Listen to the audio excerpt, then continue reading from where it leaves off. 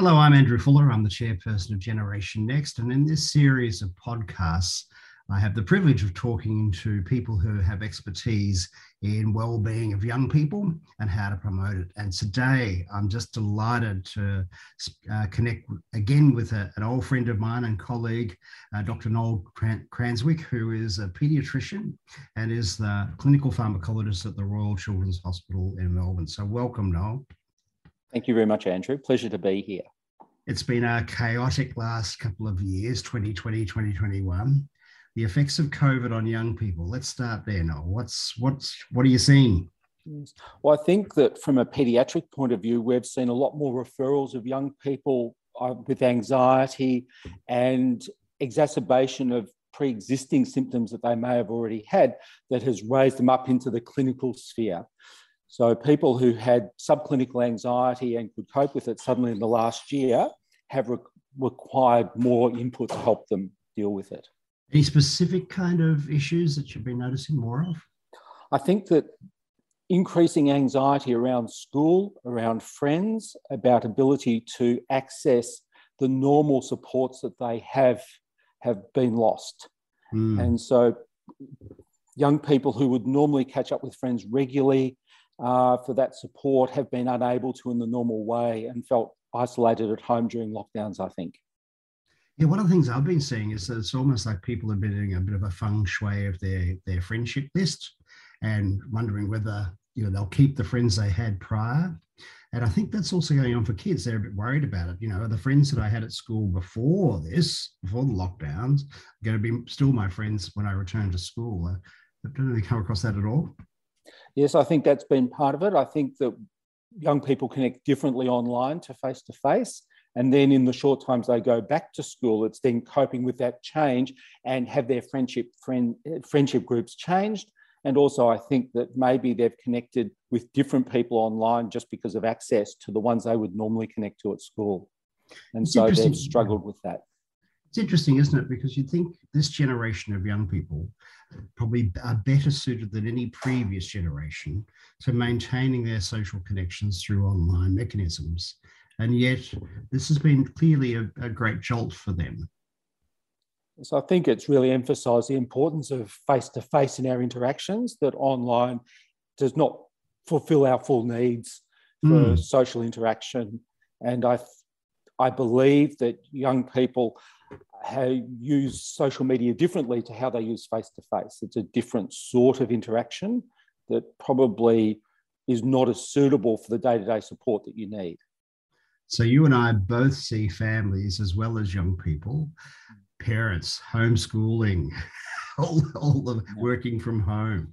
Tell me what you're noticing there. Yes. So I think that the anxiety, I believe anxiety in society is much higher than it has been for a while because of the pandemic, and that filters down to families and young people suddenly at home. Instead of everyone dispersing during the day and then coming back in the evening, families are locked in the house the whole day, parents working from home, and the anxiety that creates, young children needing schooling and support.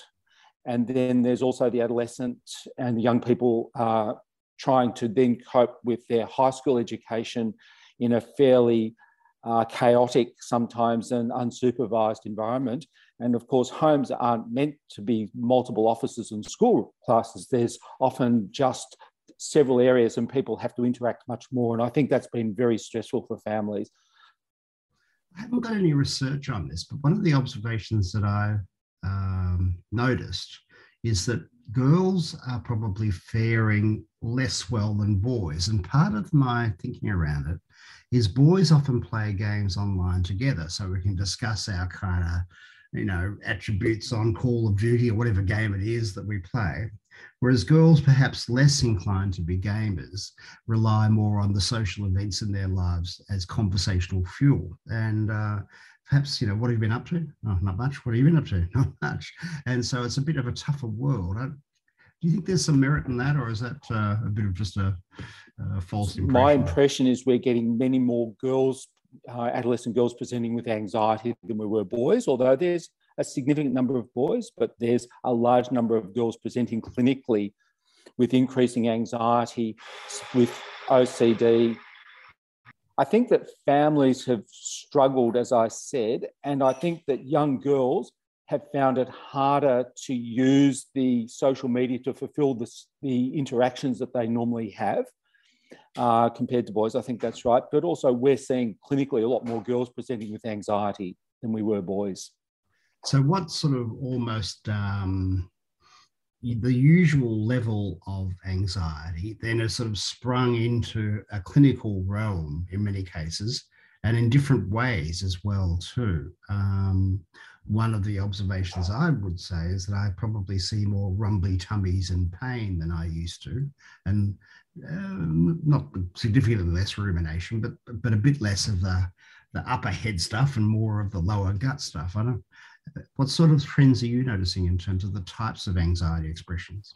Yes, we have some patients and their families that recognise more their anxiety is a psychological problem, and we are seeing more physical manifestations of anxiety, and abdominal pain is by far the most common, but not the only presentation that young people have. I think it's sometimes easier for girls to express their anxiety in physical ways. To say, I do feel butterflies, or I feel pain or discomfort, is sometimes an easier way of explaining it than I'm more anxious or upset. The other thing we're seeing is children with OCD, so obsessional compulsive disorder, actually have their symptoms have been exacerbated from where they could contain their compulsions to now that their compulsions are escaping more and they're finding that more difficult, and that exacerbates their anxiety. So they're sort of using almost their compulsive behaviour as an attempt to try to quell their levels of anxiety, often unsuccessfully, sadly. And that what then topples into more kind of perpetuated behaviour, you think? Or? Yes, I think so. I think it increases anxiety because those compulsions can be distressing for them and the people around them, especially if you're locked in the same house. So that we're in a compressor, aren't we, all together for extended periods of time. It makes it hard to kind of really enjoy one another when we spend every moment of every day with one another. That's a tricky business, isn't it? Mm. So screens have been valuable in that way as an outlet, but they've also been perhaps a bit of a mixed blessing. So let's talk about screen usage during this time. I think screen usage is problematic in that it was mostly used, I think, in the past for relaxation. And when you're at school, you may use a screen part of the time, but it's not everything that you do. But suddenly the one medium becomes how you learn, interact with other people, and what might be relaxation with games. And so I think that it becomes problematic from a couple of points of view. Firstly, your life becomes dominated by the screen, but also there can be physical effects of watching the screen all day, causing headaches, may participate in migraine. People are not getting out doing the exercise that they might do because they're being stuck on the screen. And I think that there's probably, I don't think we fully understand the medical long-term ramifications of using screens so much. It's a relatively new technology, but certainly one example is thought to be that getting out in the sun is good for your eyes, so that people who don't get out in the sun actually end up more likely to wear glasses, and that's thought to be a whole lot of things to do with light. It's not clear whether screens will exacerbate that in the future. So let me be a bit speculative with you that, clearly one of the ways that we all manage our stress is catching up with people and doing things with them. It's in some ways one of the highest levels of managing stress is to talk through our problems or relate to our friends or see our family members. So when we're on Zoom or whatever platform we use, it's often harder to harmonise, isn't it, in terms of a conversation? Not quite sure whether the other person's going to finish what they've got to say and so on. And, I experienced some of that in this interview, trying to make sure that we give you enough space and so on. So I wonder if that's lacking in our screen interactions, which is normally, if we were face-to-face, Noel, we'd kind of have the time to kind of, in some ways, engage in a conversational dance with one another, which would calm both of us. I think it is harder to recognise those non-verbal cues and even some of the verbal cues over screen time. So in normal interaction, you walk into a room and you can often get a gauge of the room before anyone says anything. Is this a room full of anxiety, or is this a calming room? And on screen time, we have no opportunity for that. We very much rely on the small box of the other person that we can see to try and gauge their emotional state and what reactions they're having to us. And so I do think it makes it harder to actually decide, has the conversation ended well? And then there's also, how do you finish what you're saying to invite the other person to respond? And that is a difficulty sometimes, and talking over each other is quite common.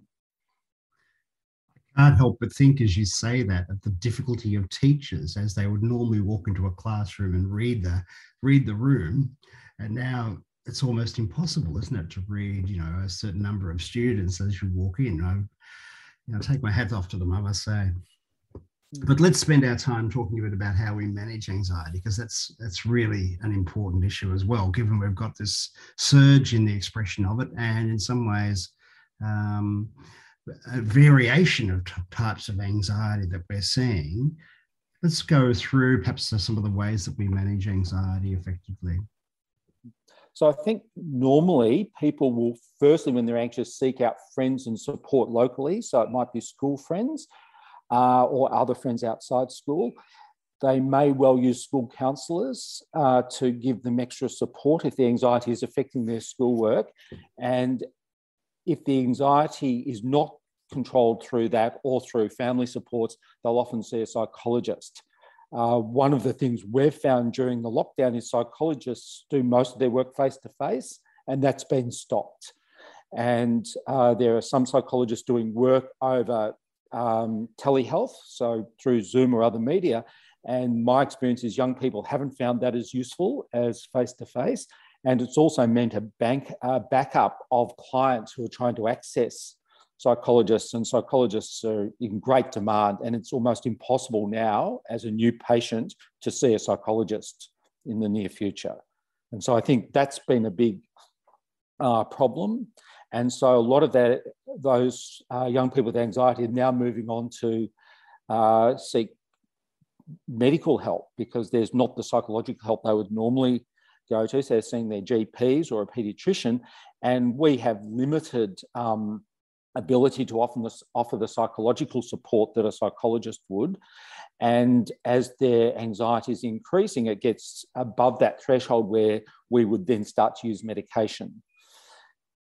Normally, we would use medication in general for things such as anxiety, ADHD, oppositional defiant disorder, OCD, obsessive compulsive disorder. We would use that in a way with a psychologist to support. And the difficulty has been the psychology support has not been available. So young people are taking new medications alone without the normal support we would hope they would have. But if the anxiety or the other symptoms are severe enough, it is appropriate to use medication as you would for any other illness. So my impression, and you'll know more than I, obviously, is that the research on medication with depression in teenagers is not quite as efficacious as it would be for anxiety, that actually anxiety medication does make a major difference. Would you care to comment?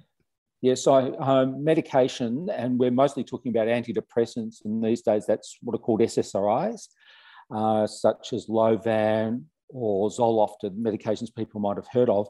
They are relatively ineffective in adolescents in depression, and that's been well demonstrated, whereas they work much better in older people. And their side effects in depression are sometimes unacceptable because of their lack of efficacy. Having said that, with anxiety or obsessive compulsive disorder, they are effective. They can decrease the level of anxiety, the baseline anxiety, and help a young person cope better, and can certainly decrease the level of obsessions that a young person feels, and they are able to then control their compulsions that are based on that. In general, the most commonly used medication is one called fluoxetine, or Lovan, as it's the common name that's used for it. And it's generally very well tolerated. It has a small list of severe side effects, like most medications do, but the majority of young people who are aware of that don't get any of those side effects. And I think that's an important understanding. Just because a medication has a long list of side effects doesn't mean that you'll get any of them, but it's important to know about them, because if you get one, you can identify that as being the medication and not something else in your life. So if you're feeling more anxious, or you're getting feelings of suicidal thoughts, which is well described but rare, you can identify that as being the medication, talk to someone about it, and not think that that's coming from internally. So here we get into the really interesting world of helping parents of young people who are experiencing anxiety deal with the thinking around relative risk, don't we? And as practitioners, we need to really help them to try and think clearly. Yes, there are potential side effects, but there's also, of course, the long-term effect of enduring intolerable OCD or anxiety. How do you go about helping a parent to weigh up the pros and cons of medication using that sort of way of thinking? I think it's exactly that. It's giving a risk-benefit analysis for the particular young person and their family. Initially, both young people and parents are reluctant to use medication because they're worried about the effects. Will this make my child more likely to be a drug addict or be addicted to these medications in the future? Will it have severe side effects, and the guilt that could be associated with that? There's certainly, by the time they come and see a paediatrician, there's a degree of functional impairment that often means that they're really looking for something, and it makes the balance easier to justify. So in some ways, I think by the time the families are looking for that, they've already decided other things haven't worked. They haven't been able to access psychology, or it hasn't been that effective. The anxiety is impairing this young person's function. They're not able to attend school, even online. They're developing some social phobias that even when they are allowed to go out, they're reluctant to leave home because of fear that may be partly real. I think it's fair to say we're all a bit scared about leaving home because we don't know if we'll be exposed to the virus or what that will mean. But that balance has been lost, and they're so anxious to be coming locked down at home. And so families often are looking for something, and then it's about saying, well, here are the potential side effects. We believe in this particular case that the risk of not treating is greater than the risk of treating. Here are the side effects to be very aware of. And then if you get some of these side effects, contact us, and we need to make a decision whether to stop it or change or whatever, or decrease the dose. And all of those may be options. And I've had several children and adolescents where another practitioner has got into this dilemma where they've tried several medications, have been a problem, and because I'm a drug expert, they come to me for the next step. And we often can find a next step that we can implement safely, and their anxiety can be managed, but in a safe way that they're not having significant side effects. It's probably worth pointing out that the most important side effect from antidepressants, which is written on the box, is it can make a young person have suicidal thoughts that they wouldn't otherwise have.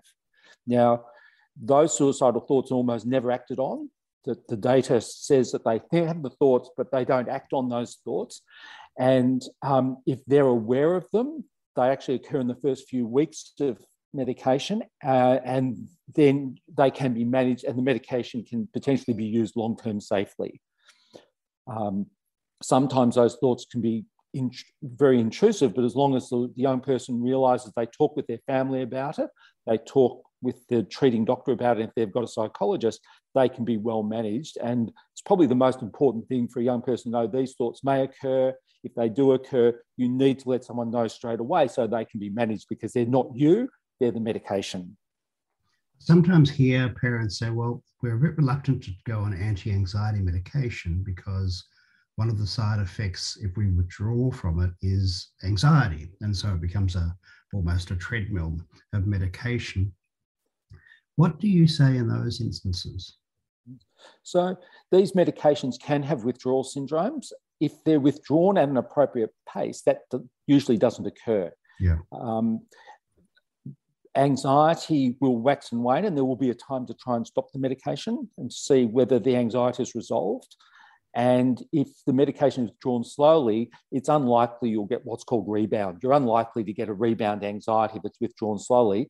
The problem is when young people suddenly decide to stop the medication themselves because they don't want it for some reason, and then that is problematic, and they need to be warned about the problem of that. The other thing that does happen is young people get busy, they forget a dose of medication, and the question is, what do you do about that? If it's one dose, as long as they take the next dose, they'll be fine. But if you're forgetting it for several days, then you can get a withdrawal syndrome. And recognising that their increasing anxiety or other symptoms are due to a withdrawal syndrome means that they know they just need to start it again, they'll probably be fine. But also contact their treating doctor. One of the things that sometimes causes despair in my life, people who either have medication or implement psychological strategies and they work, and then they come in to me and they say, well, I stopped all of that because I was feeling better. And of course, they were feeling better because they were implementing exactly the strategies that we were recommending. I don't know if you have any magical words in that situation, but it certainly is an area I find a bit challenging. I think it's probably good to mention it proactively, say you will start to feel better. The thing that this therapy is what's making you feel better, just recognise that you will need to continue it for a period of time. I usually try and give them a feel of how much time I'll try it for. So I might say 6 months, I think is a minimum, and then we can withdraw it if you want to, knowing that it can restart again. And I think parents are often, and young people are often keen to come off whatever treatment they're on, but just recognise it needs to be, it's best done in a controlled way with their therapist rather than just stopping it themselves. And I certainly have had patients where they've stopped it multiple times, they feel worse, and then you say, why did you stop it? Well, I was feeling better, and I don't. It's also we don't want to feel different to our peers. And if we're taking medication, even if the peers don't necessarily know that, we feel different and we don't want to feel different. So I think that is a motivation for many of my patients to stop it so they are the same. Yeah. Yeah. And I do think that you need to recognise that, and that's a motivation that can be above their symptoms sometimes. It's more important to fit in with your peers and appear to be the same than it is to have your symptoms treated. Noel, this has been a very helpful conversation. Thank you so much for your time. As you know, I am a long-time admirer of your work and of you personally. So I thank you, and I want to honour the work that you do. I think you make a remarkable contribution to the well-being of young people. So thank you. Thank you very much, Andrew. Thanks for your time. Thank you so much for listening to this podcast.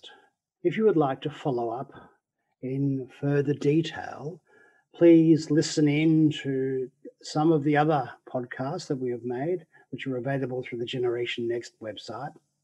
There are also a series of books from Generation Next in terms of nurturing young minds, covering a series of issues to do with young people, and also in my own book, Tricky Behaviours and Your Best Life at Any Age, which are both available either on Amazon or through Bad Apple Press.